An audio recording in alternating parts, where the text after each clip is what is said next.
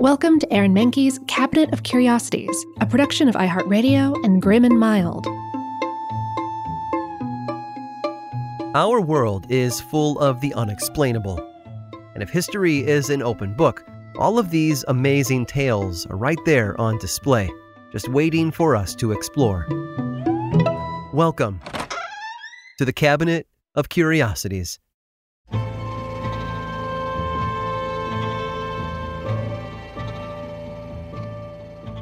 Medicine is a funny thing. We like to believe that it's an exact, objective science, but the history of medicine is full of trial, error, and chance. Take penicillin, for example. That life-saving medication was discovered by accident. A little mold in Dr. Alexander Fleming's petri dish changed the whole world for the better. But some medical inventions are, well, not so fortuitous. And back in 1932, a New England socialite named Ebenezer Byers learned that the hard way. Ebenezer, or Eben for short, was born in 1880, the son of a fabulously wealthy steel manufacturer. As such, he grew up with a particularly shiny silver spoon in his mouth. He studied at the best schools, he wore the best clothes, and attended the best social events. When he graduated from college in the early 1900s, he had no reason to try and find a job. Instead, he spent his days playing rich men's favorite sport, golf. And he was really good. In 1906, he won first place at the U.S. Amateur Golf Championship. He might have wanted to go pro, but as he got older, he landed right where he'd been destined since birth. His father made him the chairman of the Byers Steel Company. Things were going quite well for Eben until 1927. That November, he was riding a train home from a collegiate football game, Yale versus Harvard. Of course, he'd purchased a first-class ticket and was snoozing away on a comfortable bed. Then the train skidded to a sudden halt, and Eben flew off the mattress and landed on the floor. And in the process, he hit his shoulder hard enough that it was still bothering him a few days later. In fact, it hurt so badly that he couldn't play golf, which for Eben was a big problem. He went to his doctor, who prescribed him with a new miracle drug that would supposedly zap the pain right away. It was called Radithor. It came in a small, dark-colored bottle, and Eben was prescribed 1 spoonful a day. He did as he was told, and just like the doctor promised, it made him feel incredible. The pain in his arm went away. He had more energy. He felt more alive, happier.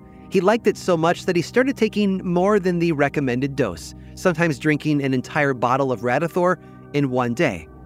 Over the next 4 years, Eben ingested around 1,400 bottles of Radithor. And then one day in 1931, his jaw fell off his face. And I mean that literally. The bones and muscles holding his jaw together disintegrated, and it just snapped off. Obviously, Eben was terrified. He figured this new development must have been related to the mysterious liquid that he'd been chugging for the last 4 years. And he was right. Around the same time, the Federal Trade Commission started investigating Radithor as a potentially life-threatening drug. They sent an attorney to Eben's house to get a statement from him. Later on, that attorney wrote the following about meeting Eben, sans jaw, in a fancy Long Island mansion. "A more gruesome experience," he wrote, "in a more gorgeous setting would be hard to imagine. Eben's whole upper jaw, excepting 2 front teeth, and most of his lower jaw had been removed.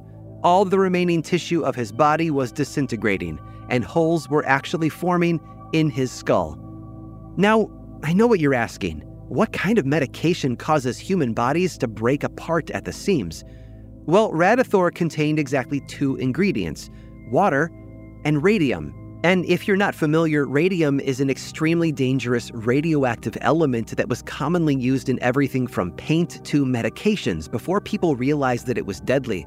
By the time Eben died of radium-induced cancer in 1932, he had ingested so much of the element that even his breath was radioactive. They had to bury him in a coffin lined with lead so that his remains wouldn't contaminate the surrounding dirt.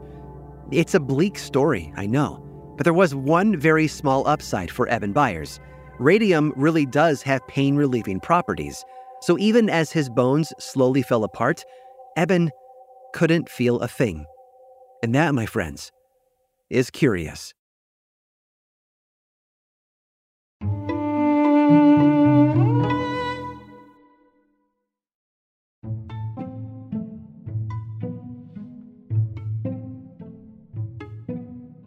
If you use TikTok, or really any social media, you've almost certainly heard the phrase skincare routine.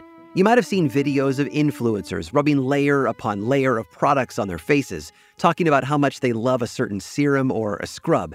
These days, the beauty industry is a $532 billion a year business. From mascara that's supposed to make your eyelashes grow to lotion that claims to reverse the signs of aging, beauty products make impossible promises, and the people who peddle them make incredible profits.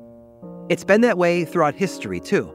Take, for example, the story of Madame Anna Rupert, a pioneering beauty guru who made a killing, then almost got killed. Anna was born in Missouri in 1864. Now, according to legend, she grew up with a birthmark on her face. No big deal, right? Well, to Anna, it was. As a teenager, she sought to have the birthmark removed.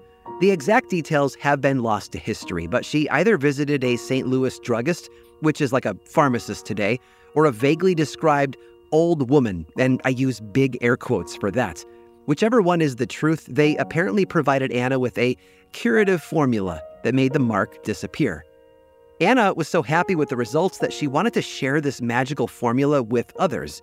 She created her own spin on the product and tried to sell it. She even started calling herself a dermatologist, which was a problem because she had zero medical training. In 1883, she married a man named Henry Rupert. They moved to New York, where Anna's skincare business really took off. Her most popular offering was Madame Rupert's Face Bleach. If that title makes you a little uncomfortable, I don't blame you. Anna didn't specifically market her products to an African-American audience, but the idea of skin bleaching definitely carries racist undertones. This was a time in history when being pale was the beauty standard, and Madame Rupert's Face Bleach promised to erase tans, freckles, eczema, blackheads, beauty marks, and so much more. Now, I can't say if this product actually worked. I'd put my money on no, though. But people bought it anyway, which allowed Anna to establish herself as a major player in the 19th century American beauty business. She wrote a beauty column in a magazine called Hearth and Home, and published a book titled How to Be Beautiful. She later moved to London and captured her share of the British market as well. But beauty is pain, after all. Anna's life wasn't all sunshine and rainbows. In the late 1880s, she and her husband got a divorce, which was a much bigger deal in the 19th century than it would be today. Then, in 1893, the British Medical Journal published an article that tarnished the name of Madame Rupert forever. You see, a woman known only as Mrs. K had experienced a horrible reaction to Anna's face bleach. She actually died after using it. That's because it contained mercury chloride, which, in high amounts, could cause mercury poisoning. After this, Anna was effectively blacklisted from the beauty industry. She turned to acting and theater management to make ends meet. And that's why she was working at the Princess Theatre in London in November of 1894 when she received a box of candy with no letter attached. Clearly, it was somewhat suspicious, but Anna figured that the gift was from a secret admirer, so she ate a handful of the candy. The next day, she felt so ill, she couldn't perform. It turned out that the candy was laced with carbolic acid. Someone had tried to poison Anna, and although she survived and offered a reward for information, the culprit was never found. Maybe it was a disgruntled customer trying to get back at Anna, but we'll never know for sure. A few months later, Anna moved back to the United States, where she tried to re-enter the beauty industry by becoming a lecturer on dermatology. She gave speeches about skincare serums and aging prevention, and then quite suddenly, she contracted tuberculosis and passed away in 1896, at just 32 years old. And for critics of her work in the beauty product industry, there is a small bit of irony there. They're quick to point out that Anna died so young, she didn't have time to get a single wrinkle.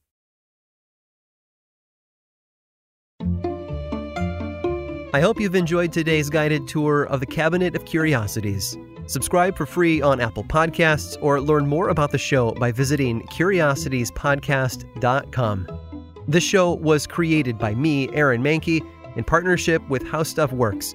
I make another award-winning show called Lore, which is a podcast, book series, and television show, and you can learn all about it over at theworldoflore.com. And until next time, stay curious.